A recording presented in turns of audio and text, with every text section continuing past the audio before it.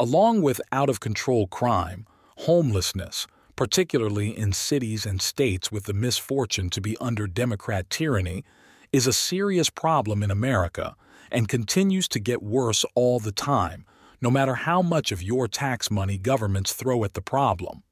Hint: there is not enough money in the world to solve the problem, and Democrats aren't interested in fixing it. We've all seen it: the tents, the trash, the cast-off furniture, the malnourished dogs, the illegal and dangerous campfires, the shopping carts, the passed-out people, the human and animal waste. The smell, the vague feelings of shame and sorrow for these fellow human beings who are living in such depressing and degrading circumstances. We wonder what causes homelessness and how we can help these people to better their situations. We look to government to solve the problem, even though it is not government's role to provide housing to everyone. We think that forced compassion in the form of ever-increasing government handouts will solve the problem, only to find that it actually makes it worse. The homelessness crisis is fueled by the convergence of a few factors, all consequences.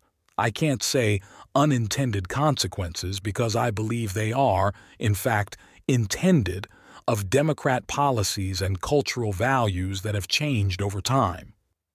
For a deeper look into the problems of homelessness, I highly recommend Michael Shellenberger's excellent book, San Francisco: Why Progressives Ruin Cities. I wrote a review of this book last year. It's an excellent read. Drugs and alcohol. While estimates vary, homeless-friendly websites cite lower percentages and others higher percentages, it's clear that a significant number of people who are homeless struggle with drug and alcohol abuse. Think about it. In order to successfully support one's life, one needs to hold down a job or operate a business that provides sufficient income to pay for food, housing, and the other necessities of life. A person who is in the grip of addiction cannot do this because the addiction is all-consuming. It makes it difficult to show up to work on time and to perform well. In some jobs, there are safety concerns. The addict doesn't care about work. They only care about the next high. When earned income and savings run out, they resort to crime to fuel their habits, which is one of the factors behind the increase in crime we've seen in recent years. When a person is unable to work to support their life, what is there to do? Many look to the government for support. Many resort to borrowing, stealing, or begging for money. They are unable to afford rent or mortgage payments and end up on the streets. From there, it is very difficult to escape the cycle without help, and more importantly, without a desire to get their lives together. Such people, sadly, have always been with us. They used to be called vagrants, hobos, or drunks. They lived on the fringes of society, certainly not in homeless camps next to the state capitol or the governor's mansion, and were largely out of view, partly due to their own sense of shame, perhaps, and also because there were laws against vagrancy and illegal camping. That has all changed, as Democrats have decriminalized everything, it seems, except maybe owning a 30-round magazine. According to Michael Shellenberger in his book San Francisco: Why Progressives Ruin Cities. In 2014, California voters passed Proposition 47 to make 3 grams of had drugs for personal use a misdemeanor instead of a felony. Proposition 47 also ended jail sentences for people convicted of many nuisance crimes, including possession of 3 grams of hard drugs and shoplifting under $950 worth of property. 1. Many authorities cite this one factor as why crime and homelessness in California has exploded to the crisis it is today. Colorado Democrats similarly decriminalized possession of dangerous drugs, with the same results in Colorado. Mental illness. Many of the homeless are mentally ill, in addition to possibly being addicted to drugs and/or alcohol, and are definitely incapable of being functional members of society. Most mentally ill individuals are harmless to others, but there is that small number of violently mentally ill homeless people that can cause problems for themselves and others. As a longtime user of public transportation in the Denver area, I saw many instances of mentally ill people on light rail trains and downtown environs. While I was never threatened personally, I have witnessed some disturbing incidents and behaviors. Mentally ill people, especially if they abuse drugs and/or alcohol, have many factors stacked against them. They are clearly unable to hold jobs, family and friend relationships can be strained, and it can be difficult for these people to access the help they need. It used to be that more mentally ill people were housed in mental hospitals. However, starting in the mid-20th century, California started closing mental hospitals to save money. Indeed, one can have an interesting debate as to whether or not it is a proper role of government to even operate mental hospitals. In fact, it was civil libertarians who promoted the California law that started the process of closing the institutions. 2. As Schellenberger points out, it was a Democrat who got the deinstitutionalization of psychiatric hospitals rolling. President John F. Kennedy proposed and successfully advocated a crucial 1963 reform that required the federal government to fund community mental health centers but leave it to the states to fund mental hospitals. 3. California Democrats led the efforts to close mental hospitals, and the nation soon followed. As a result, people who had been institutionalized ended up on the street, unable to support themselves and unable to get the help they need. Others who may need mental health assistance are unable to get it. According to the National Institute of Mental Health, NIMH, about 14 million adults, or 5.5% of the population of America, suffers from serious mental illness, defined as a mental, behavioral, or emotional disorder resulting in serious functional impairment, which substantially interferes with or limits one or more major life activities. 4. Accounting for 20-25% of the homeless population. Gobs of cash. Question: what happens when you incentivize something? Answer: you get a lot more of it. People respond to incentives. This is true in every area of life and for any situation. It's especially true when it comes to money. Democrat-run cities and states think that it is compassionate to hand out cash to homeless people. For example, San Francisco, perhaps the poster city for homelessness, hands out $588 per month, probably more by now, in cash assistance for homeless individuals. I believe Denver talked about giving out $1,200 per month to LGBT homeless people. Other cities that have significant homeless problems also hand out pretty generous benefits to homeless people. San Francisco spends 6% of its budget on homelessness, and they wonder why so many homeless come there from elsewhere. Poor life choices. Some people become homeless simply through making bad life choices.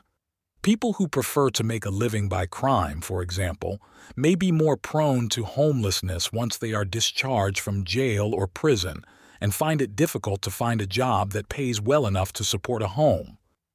While homeless advocates talk about shelter and housing, the plain fact is that, inexplicably, some homeless people simply prefer to live on the streets instead of in shelters or other provided housing. One reason for this is that they don't want to have restrictions placed on them, like segregation of men and women, or being able to use drugs or alcohol and other factors. The cost of housing.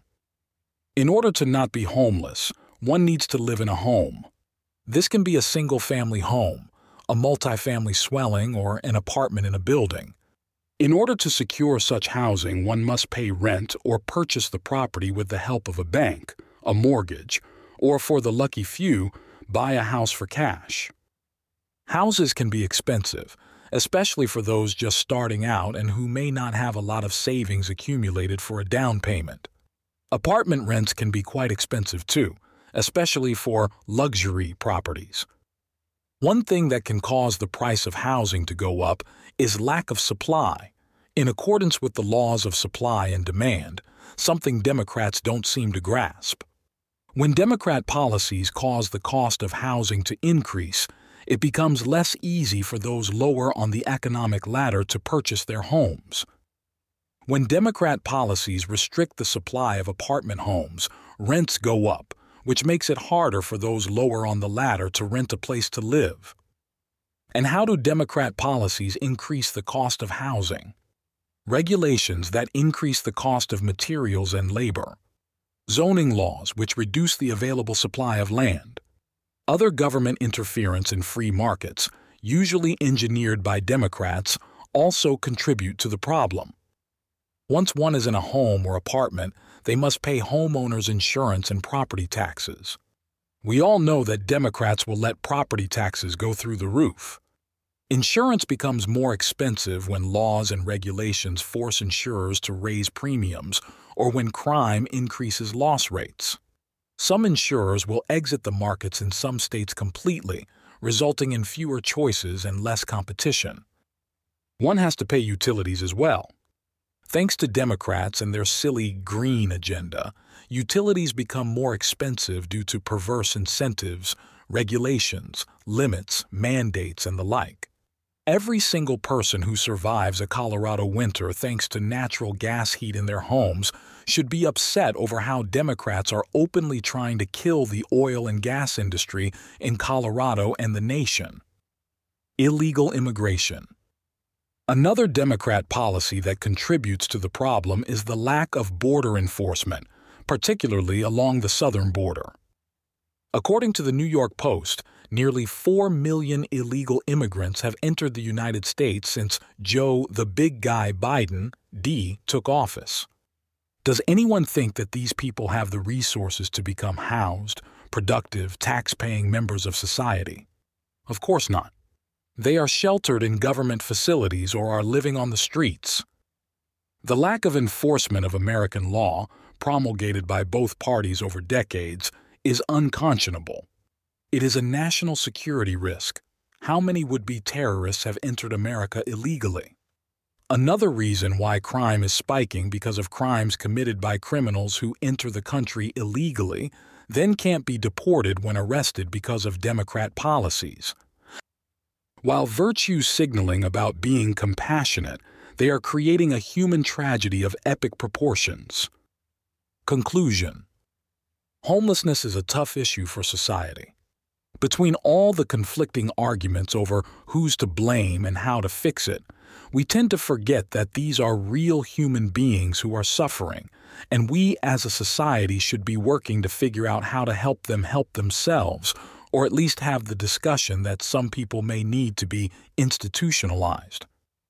While the solutions to homelessness are elusive and difficult to grasp, we have real-world results of the approaches of the progressive left to homelessness. Those results are in, and it's clear that their ideas and policies not only do not work, they actually make the problems worse.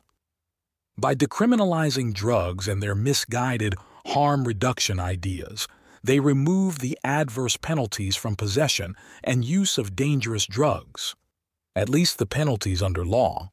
Sadly, the most adverse penalty, death, is increasing all the time as more people die from drug overdoses. By decriminalizing property theft, they incentive it, with the result that prices go up because stores have to charge more to cover their losses or go out of business altogether and leave an economic void, usually in minority communities. With their view that the homeless have the right to camp anywhere they want, they contribute to the destruction of public spaces and impair private property. Some homeless advocates give out tents and camping equipment. Again, when you subsidize something, you get more of it. Living in the real world, I can see that in the Republican-governed state of Oklahoma and the city of Oklahoma City, homelessness, while it exists, is not nearly the problem it is in blue cities and states. While we have services available here, I am not aware of any cash subsidies. There are relatively few homeless camps here, and they are nowhere as large or as semi-permanent as I've seen in other cities. In the end, homelessness is just another pathology that is directly resultant from so-called progressive policies and ideas. The only way to improve the situation is to vote all the progressives out of office next year. That means vote Republican like your life depends on it.